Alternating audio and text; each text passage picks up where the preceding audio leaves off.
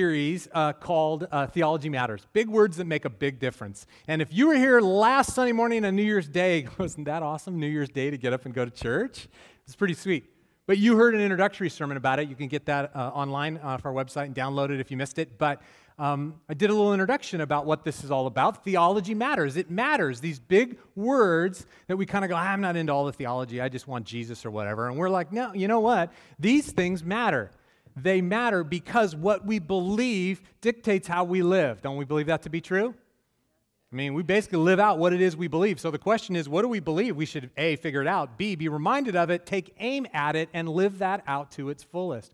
Theology matters because the truth about God, that's what theology is, the truth about God will dictate how we live and the way that we experience the things that God has for us and the way that we serve Him. Truth matters because truth sets us free. So we said these are big words that make a big difference. They're big words, but they do matter. They make a big difference. And that's going to be our structure. So we even put this in your bulletin, and we're going to have this in every week during our series. And this is where you can take some notes. Some of you want to put those in your Bible or whatever and sort of bone up a little bit on this stuff. And you know, the top is big words. And our commitment to you is that we're also then going to talk about a big difference, what big difference it makes. It's not going to be just a intellectually oriented conceptual class. We're going to move to, so this is a sermon where God's people want to know, so what difference does it make in my life? So we've agreed with management that if we do not get to make a big difference and it's not applicable to your lives, that you can have a full refund at the door after you leave. So that is our commitment to you guys. So our big word this morning is ecclesiology. Have you heard that word, ecclesiology? Ecclesiology is the study of the church. Ecclesiology is the study of the nature of the church and the things of the church. What's the church all about is what we're going to ask. Why do we come here? What happens here? What's the nature of what's supposed to be going on? Why are you even in this room? I've actually made that mistake. Yeah, I know, super suave. I've made that mistake of actually that words have come out of my mouth when I've seen somebody at the back of the church, coming across the patio or whatever. I've actually said to them accidentally, what are you doing here? You know, like super warm and welcoming, right? Somebody that I've met in the community or somebody that hasn't been in church in years, and I've literally accidentally said, what are you doing here? It's just, I know. Welcome. Yeah. So, but what I meant, you know, it was almost more of that deeper idea, which is, does this thing make a difference? What are we doing here?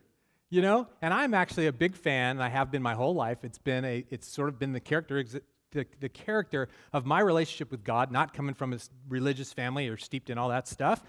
If it's real, I'm fully all in. And if it's not real and there's not a real significant reason for stuff, then I'm not doing it. Like, that's kind of how I've done things. And so we're going to ask the question together this morning, what are you doing here? What do we come for? What's this about for us? What's the nature of the church, and what difference does it make in our lives? So that's our topic for this morning, ecclesiology. Now I want to start with the name, the church. I want to look at some of the words. The church, you know, the church, that word is not in our Bibles. It's in our English Bibles, but the Greek word that it comes from, that went to Latin, that went to Middle English, that became church, C-H-U-R-C-H for us, that word's not in our Bible. Okay, that word means of the Lord. Well, it is. It's in a form. It's like the table of the Lord when it talks about communion. That of the Lord, that's the old Greek word church. But church just means of the Lord. And it came to mean in English and through our Christian tradition, it came to mean these houses of the Lord, the house of the Lord. You ever heard that phrase? And that's the word church. And that's cool. And that's a great word. And in our common vernacular, it's super okay for us to use the word church. But that's not the biblical word when we ask, what's the nature of this church? What's the deal with the church? That word is a Greek word called ekklesia. Now, you're all going to learn that word this morning, so say it with me. Everybody say ekklesia.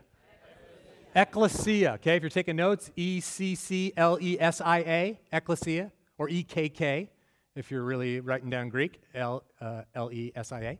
Ekklesia. Okay, say that one more time. Ekklesia. Okay.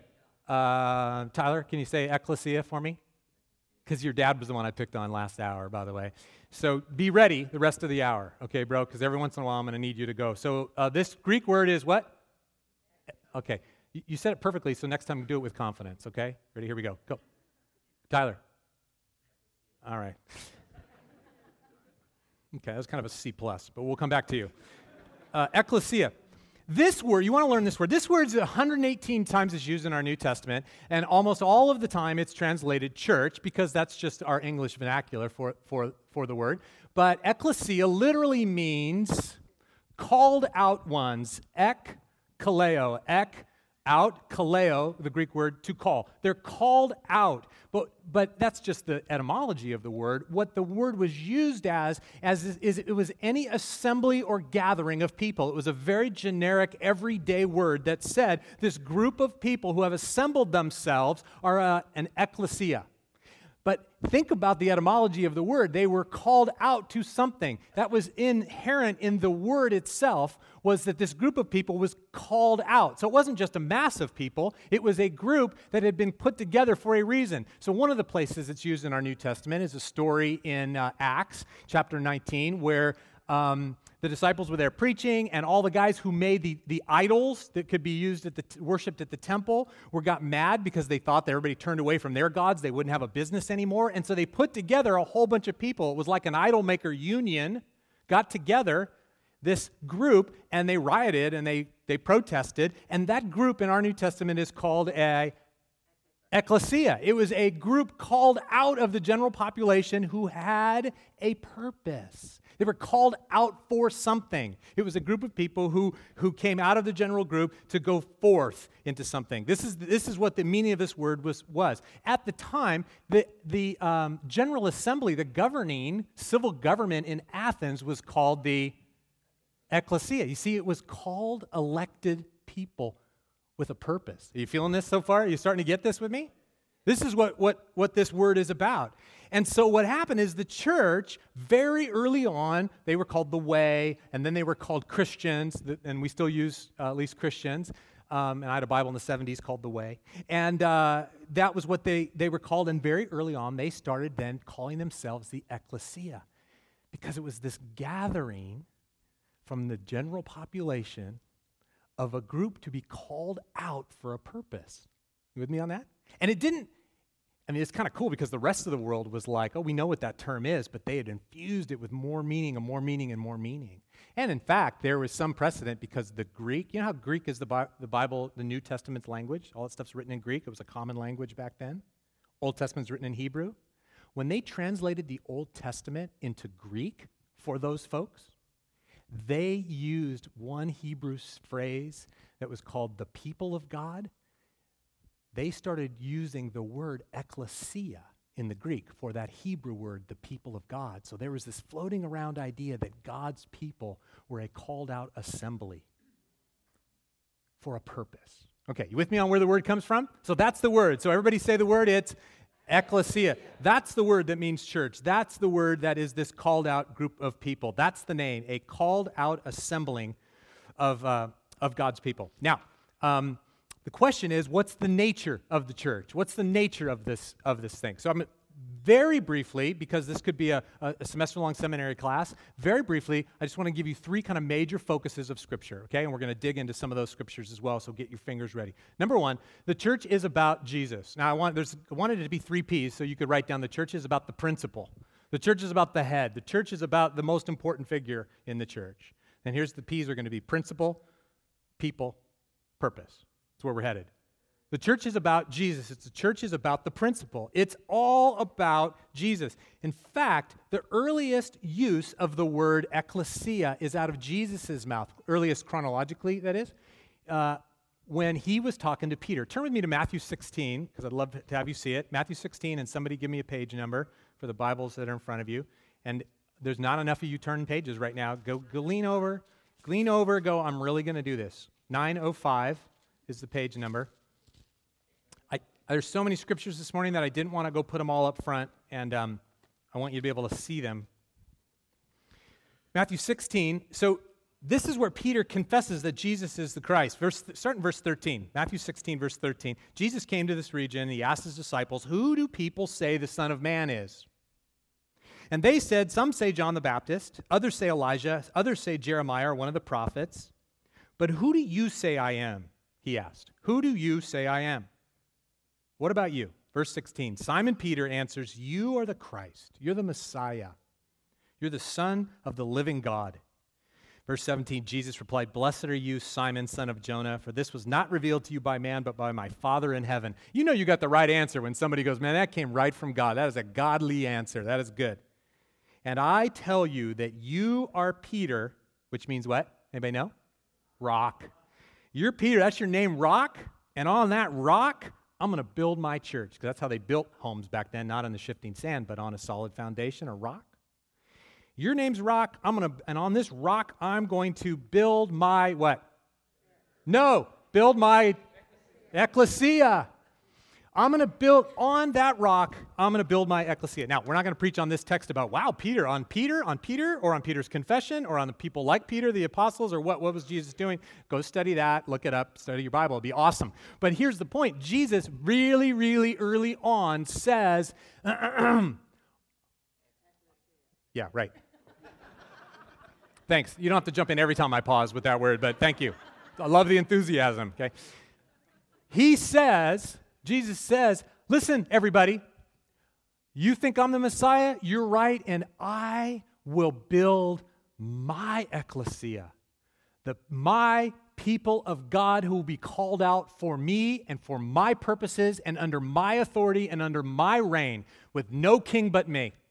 This is why it was such a powerful thing for him to say. This is why people started to want to kill him from the beginning of his ministry, because they knew that he was going to gather people around him who would be loyal to him, okay?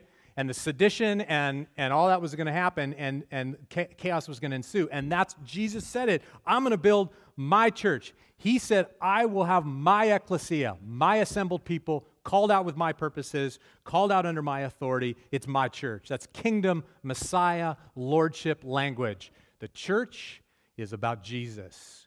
It's his church. Friends, we sometimes think, well, it's my church, or it's the denomination's church, or it's a branch of a church, or it's a building where people show up, or this is a place where Jesus' people gather. We're his people. It's about him. One more verse about him. Ephesians chapter 1. Dig through your Bibles. I hear 4 pages rustling. Good. Ephesians chapter 1, page number, somebody? 1079. Ephesians chapter 1. Oh, man, you got to look at this verse. This is so good. Ephesians chapter 1. I'll start in verse 18. Here, this is part of Paul's prayer for the Ephesians. "I pray that the eyes of your heart may be enlightened," Ephesians 1:18, "in order that you may know the hope to which he has called you, the riches of his glorious inheritance in the saints, his incomparably great power for us who believe." I just love this long sentence. This is Paul going, I hope you get the Jesus thing. It's so awesome. And it's this and this and this and this. That power, that great power that he has for us who believe, that power is like the working of his mighty strength, verse 20, which he exerted in Christ when he raised him up from the dead. It's raised from the dead kind of strength. Come on now, give me an amen. "And seated him at his right hand in the heavenly realms." That's the kind of power we have. Verse 21, "Far above all rule and authority and power and dominion and every title that can be given, not only in this age, but also in the age to come." And we're talking about power that is up there kind of power. He goes, I hope you know all this stuff. And then verse 22, "And God placed," as part of this glorious picture in verse 22, "and God placed all things under his feet and appointed him to be head over everything for the" what? Ecclesia. "For the ecclesia," the head over everything for the ecclesia, which is his body, the fullness of him who fills everything in every way. He is the head of the ecclesia. It is his church. He goes, I'm going to make my people, I'm going to call them forth with a purpose. They're going to be mine. I'm going to be their Lord. They're going to live in obedience to me. They're going to live in this society of my way, of my kingdom. And this text is telling us, and the glory of it is that he is the head. This is lordship. He's the head, and he's the head of that body, and he fills it with his presence, the fullness of him who fills it in every way. Come on. So when the body is present, it is about Jesus, and his fullness is here. That's why we're here. That's why I come. The church is about Jesus. His assembly of his people, his presence. Oh, we can keep going. But we got to move on. The church is about Jesus too. The church is about people. The church is about people. A couple of thoughts. It's an assembly. That's the definition of it. It was just this group of people. It's a group of people. It's people that are here. The church is people. And I know this is like, well, I know. What are you saying? But it's not a building. It's not a set of programs. It's not an organization. It's not like a mothership that goes through space and sort of like, and we sort of attach ourselves to it whenever we want or whatever parts we like or whatever, wherever it kind of scrapes by us. It doesn't exist in and of itself. It's us. You with me on this? It's us. Michael was telling us this week, he said he had a friend who was a Baptist pastor, and when somebody would say, oh, you're a pastor, so where's your church? Run into him in the grocery store or whatever, oh, you're a pastor? Where's your church? He'd go, well, right now, most of them are probably getting off work and going home. And you see what I mean? He didn't go, well, it's 195 North Redwood, because that's not the church. The church is the people. I visited Rob Bell's church in Grand Rapids when I was out there for a wedding a couple summers ago because I wanted to go see this big fatty church that I hear so much about. And I go to this mall where this church existed. And it was an old mall that they bought that had been all derelict and fallen apart. And you didn't see signs like a mall. It didn't say, Westfield Mall, and it didn't say Macy's, and it didn't say, whatever. And there was no cross and no sign on the church that said Mars Hill Church. There was no sign anywhere. It was like this big, ugly, dumpy building in a parking lot, and the only reason I knew that it was this church is that they had some dudes in vests and they were helping parking going on. But otherwise, it looked like it was just this empty place. And I've heard him talk about this, and he said people are so frustrated that we don't put a name on our church or a cross or a picture or a whatever. He goes, because I'll never relent, I'll never give up on this point. That's not our church. We are. That's just where we meet. You hear the difference? The church is about people. It doesn't exist in and of itself. So let me add this thought to it. It's an assembly of people, but friends, I want to remind you, it's an assembly of broken people. Now, they're saved, and they're rescued, and they're spirit-filled, and they're joyful, and God's here, and they're loved, but they're broken.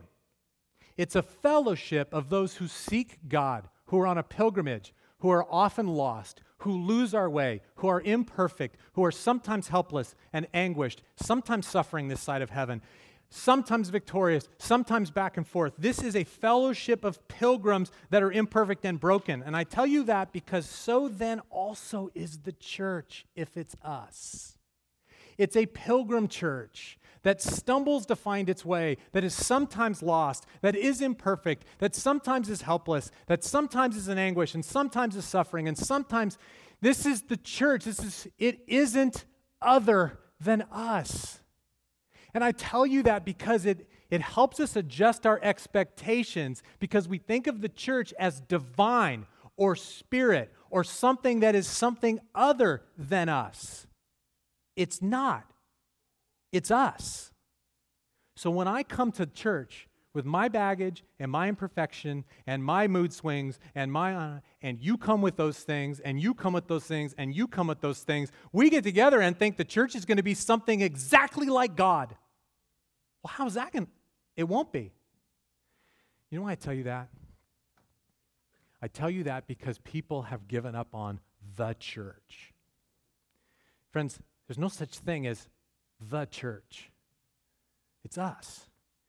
And if you've been hurt by the church, I'm really sorry that you've been hurt by people, some people, that are part of God's gathering.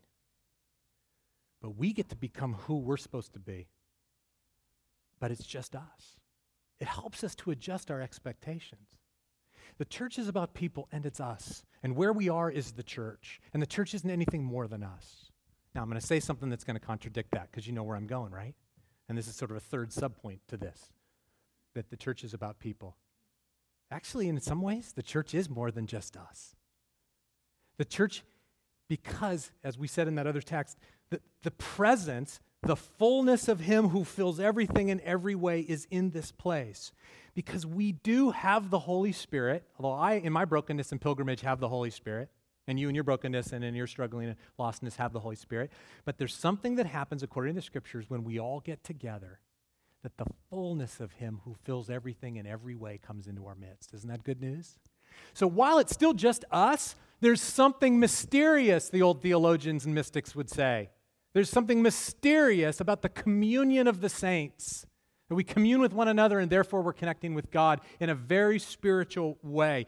We have the Holy Spirit, so the fullness of Christ is present, and so we strengthen and encourage each other collectively. 1 Corinthians 12, you read it's all about spiritual gifts. Now you are the body of Christ, it says, and each one of you is part of it. Every single individual is part of the body of Christ. And he has given to the ecclesia gifts.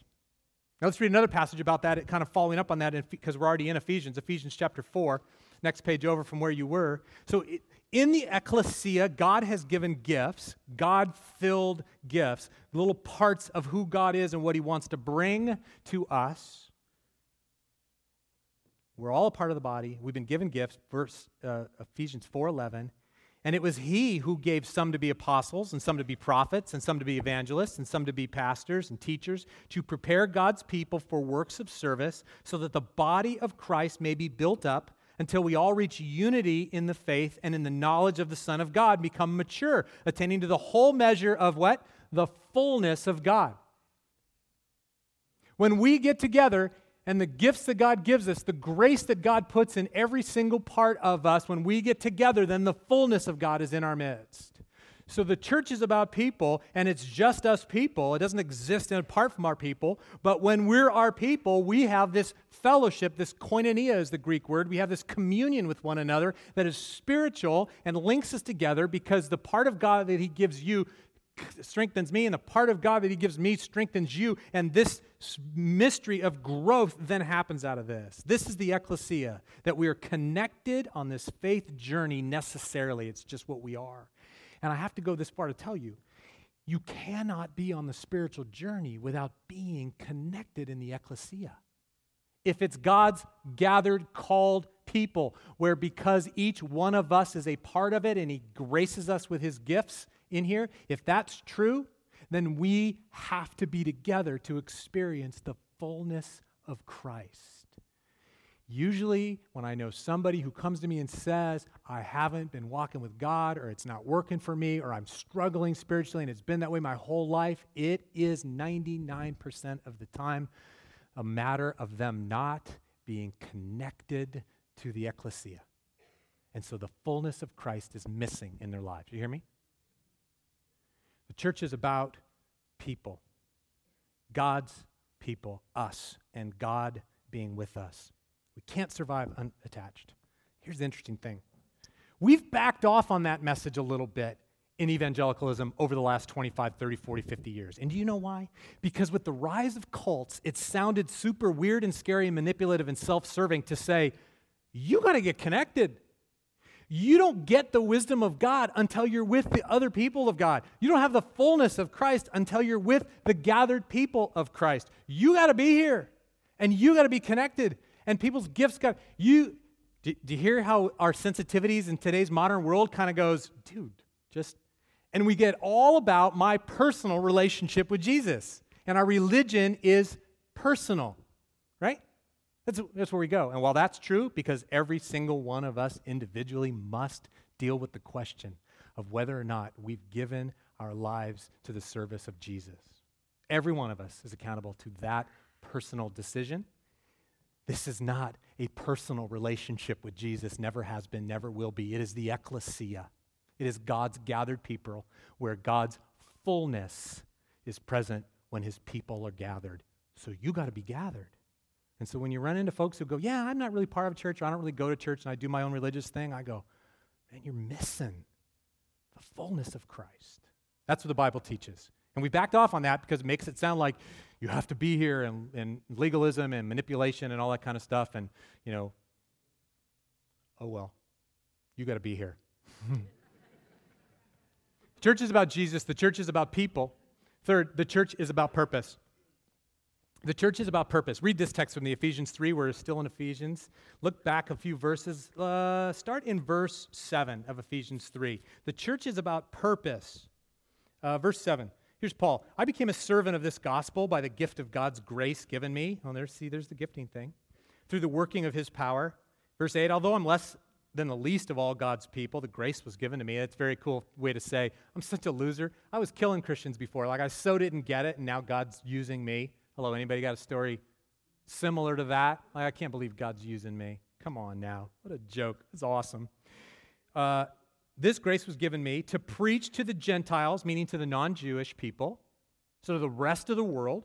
I'm going to preach to the Gentiles the unsearchable riches of Christ. I mean, it's so rich, this Jesus thing. I can't even begin to get it all in, he says. Verse 9, and to make plain to everyone the administration of this mystery. Now, hang on. Listen to me. To make plain to everyone the administration of this ministry. This was Paul's call to ministry, that he would make plain the administration of this mystery. What does that mean? It was a way of speaking about this mystery of how could we have a relationship with God himself? How was God going to save the world? And he calls it this mystery because it's a mysterious reality. It's also the answer to it was kept hidden in God for ages.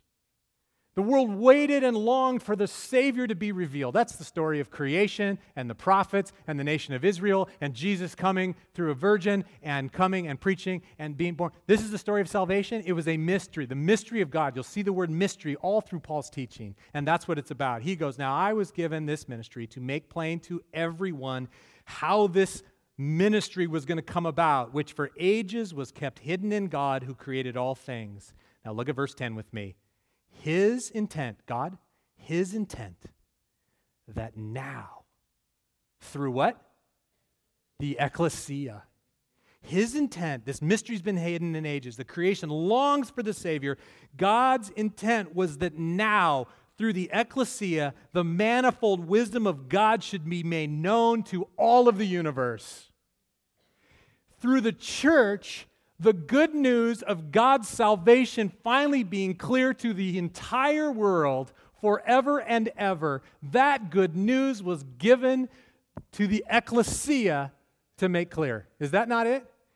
The church is about God's redemptive purpose in the world. Friends, he has chosen to do that redemptive work largely through his ecclesia. It's on us. It's on our church. How does God come to the world with his message of love and saving grace and rescuing? How does he do that? We know some of us have stories that, we wake up in the middle of the night and Jesus appears to us in a dream, and I believe all that stuff.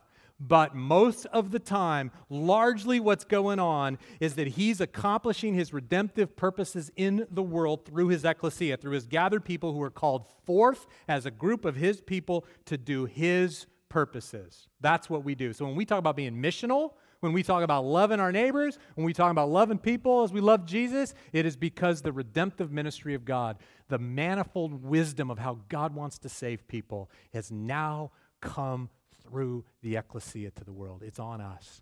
What an awful plan. What was he thinking? Right? But that's what he's done. Because he's called us. He says, you're God's household. Write this verse down. Go look at it later. 1 Timothy chapter 3, verse 15. He said, you're God's household, the household of the living God. And you are the pillar and foundation of the truth. The good news of Jesus. We hold it and we share it. The church is about purpose. His purpose. It's in our name.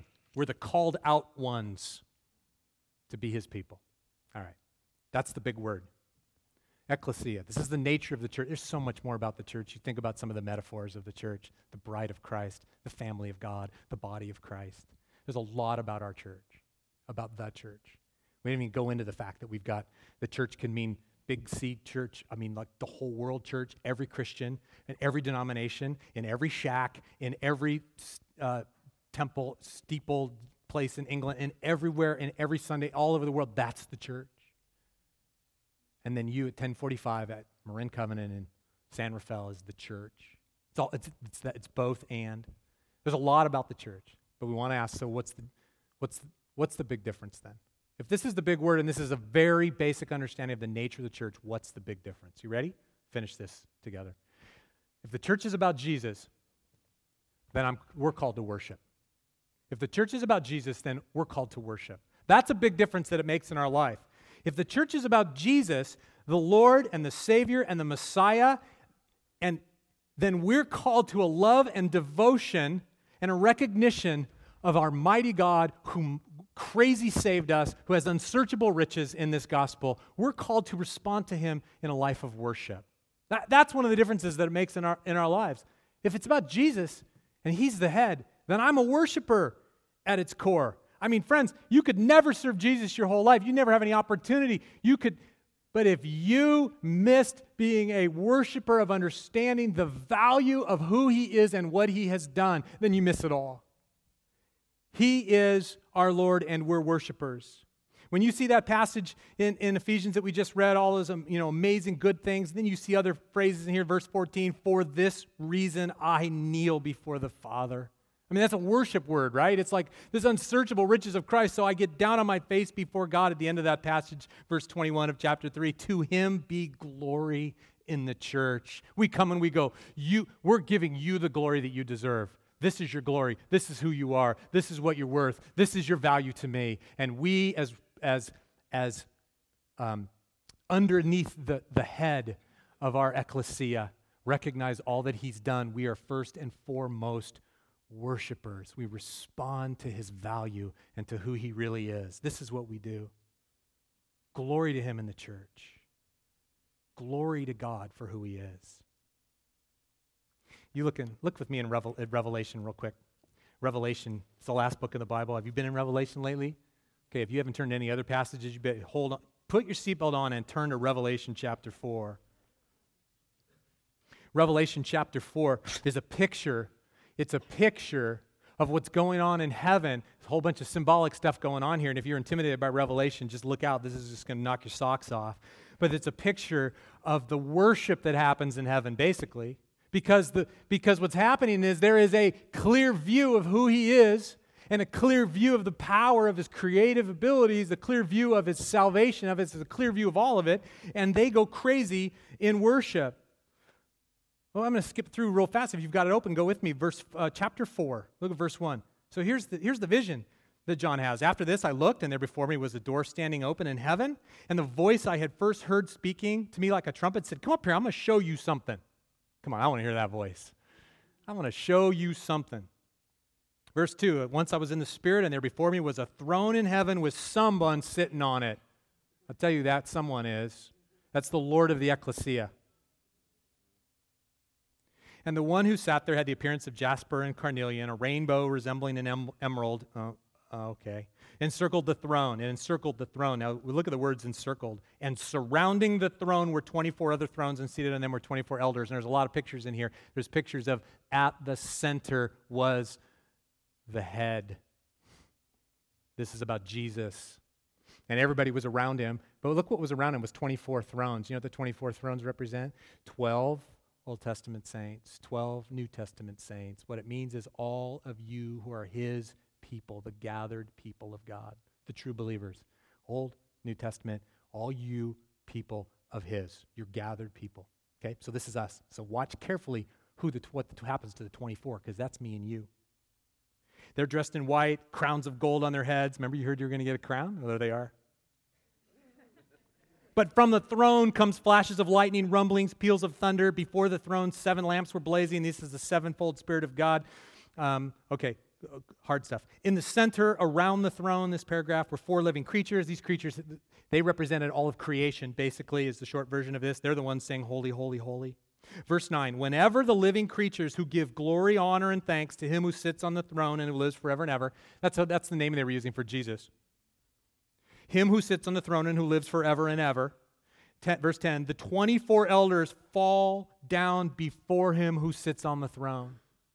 They're worshipers. When they know who God is, they're worshipers. This is Jesus' church. We become worshipers. And they worship him who lives forever and ever, and they lay their crowns before the throne. And do you see that picture? They lay their crowns before the throne. The crowns you get for living a faithful, obedient life and serving God. The crowns you get as a reward. The elders who in the end go, oh man, you know what? You're worthy of my crown. I'm taking my crown off. I'm going to put it at the feet of the one who saved me. Come on. You are worthy, our Lord and God, to receive glory, honor, and power, for you created all things, and by your will they were created, and they have their being. And then I saw on the right hand of him who sat on the throne a scroll. Now I'm just going to zoom through. I'll tell you what this is. This now is a picture of the salvation. On this scroll is a contract. It's the new covenant with God. It's the new agreement of the grace of God exhibited through Jesus. It's the salvation of all people. It's the mystery of God kept hidden for ages. And the picture in heaven is that there was this throne, and everybody in heaven is saying, there's this scroll. And everybody in heaven is saying, who can open this? Who can open this? Who's worthy to open this? There's nobody worthy to enter into this relationship with God, to open up this new covenant of grace and love. Nobody can accomplish it, right? And so they wept and they wept because no one was found worthy to open the scroll. Verse 5, then one of the elders said to me, do not weep, for the Lion of the tribe of Judah, the Root of David, has triumphed. He is able to open the scroll and its 7 seals. And I looked and saw a lamb, and it looked as if it had been slain, sacrificed, and it was standing in the center. It is about Jesus, my friends, encircled by the creatures and the 24 elders, that's us. And he had 7 horns and 7 eyes, etc. Go on. And verse 8, when he had taken the scroll, the 4 living creatures and the 24 elders fell down before the Lamb. Verse 9, and they sang a new song, you're worthy to take the scroll and open its seals because you were slain. And with your blood you bought us. You purchased men for God from every tribe and language and people and nation, and you've made them to be your people, your kingdom and priests, your ecclesia, to serve our God, and they will reign on the earth. And when they saw the clarity that the Lamb could open the scroll and bring salvation for the whole world, verse 11, I looked and heard the voice of many angels, numbering thousands upon thousands and 10,000 times 10,000, and they encircled the throne and the living creatures and the elders, and in a loud voice they sang, worthy is the Lamb who was slain, to receive power and wealth and wisdom and strength and honor and glory and praise. And then it amps up. And then I heard every creature in heaven and on earth and under the earth and on the sea and all that is in them singing, to him who sits on the throne and to the Lamb be praise and honor and glory and power forever and ever. And the 4 living creatures said, amen. And the elders fell down and worshiped. When we see who he is and that he is our Lord and our Savior and our Master, we are people who worship. And the question is, friends, if you are part of the ecclesia, do you worship or do you go to church? Because they are entirely different things. And that will make the most fundamental difference about how you live, that you are one who says, I see the value of who you are and what you have done, and I will bow down before you and give you every ounce of my will and my heart and my obedience. You are everything to me. Everything to me. The church is about Jesus, and so we're called to worship, and that is a big deal. Will you come focused on who he is and what he has done? Will you steep in the Word of God so you understand the salvation that he has brought and the beauty that he is? Will you come ready to confess that he is the greatest thing in value and everything else that grabs a hold of your heart are false idols and worth nothing compared to him? Are you ready to be that kind of an ecclesia gathered people? Then we worship.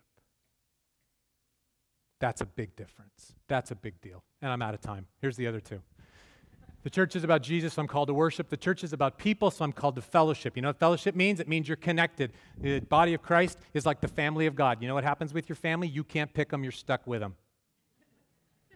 And so you take responsibility for them, and you get connected. Right? The church is a fellowship, so we're called to connect with one another. Are you connected to the body of Christ enough that it matters? It matters. If the answer is no, then you call one of the pastors this week. You get in touch with somebody you know that's in a small group. You show up at Sunday school next week. You start getting connected. If the church is about us connected in the fullness of Jesus is in our connections, then we get connected. And third, the church is about purpose, so I'm called to stewardship. That's a good word, stewardship. Think this. Think this word when we talk about stewardship. Think obedient and responsible for my part. That's what stewardship means. If we're about God's purposes in this world, his redemptive ministry, stewardship is, what's my part? I'm all in. responsible, obedient for my part. When we see the word stewardship, we often think of money. And the answer to that is yes. Because God is so committed to this plan, by the way, that he's using us and his redemptive purposes in the world, that it even takes our money to accomplish them. What a stupid idea. So what's my part? But it's not just money. It's gifts and it's calling. Because where he's put you and who he's made you is your part in his redemptive purpose through our gathered body and out. If the church is about purpose, then I'm called to stewardship. What's my part? I'm a worshiper, I'm connected, and I'm responsible. Michael, do you want to come or do you want to just, let's not. I'm sorry. If you want the shorter version, get the first service CD, okay? Why don't you stand? I'm going to give you this blessing.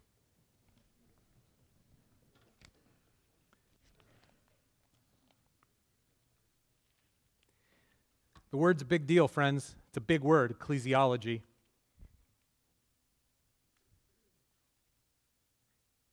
It's a big word because it's a big deal. We're God's gathered people sent out for God's purposes. So receive this blessing. If it's true, then it's going to set us free. And the truth is, the church is about Jesus. So be free to worship him, for he's worthy of it. If it's true that the church is about people, then go and be free to make connections so deep that they matter for you and for them in the body of Christ. If it's true that the church is about God's redemptive purpose, then go today being free to play your part, to do your part in what God wants to do in the world. If it was another sermon, I'd say, worship, serve, go, grow. May God bless you as you become the ecclesia again today. Go in God's grace and God's peace.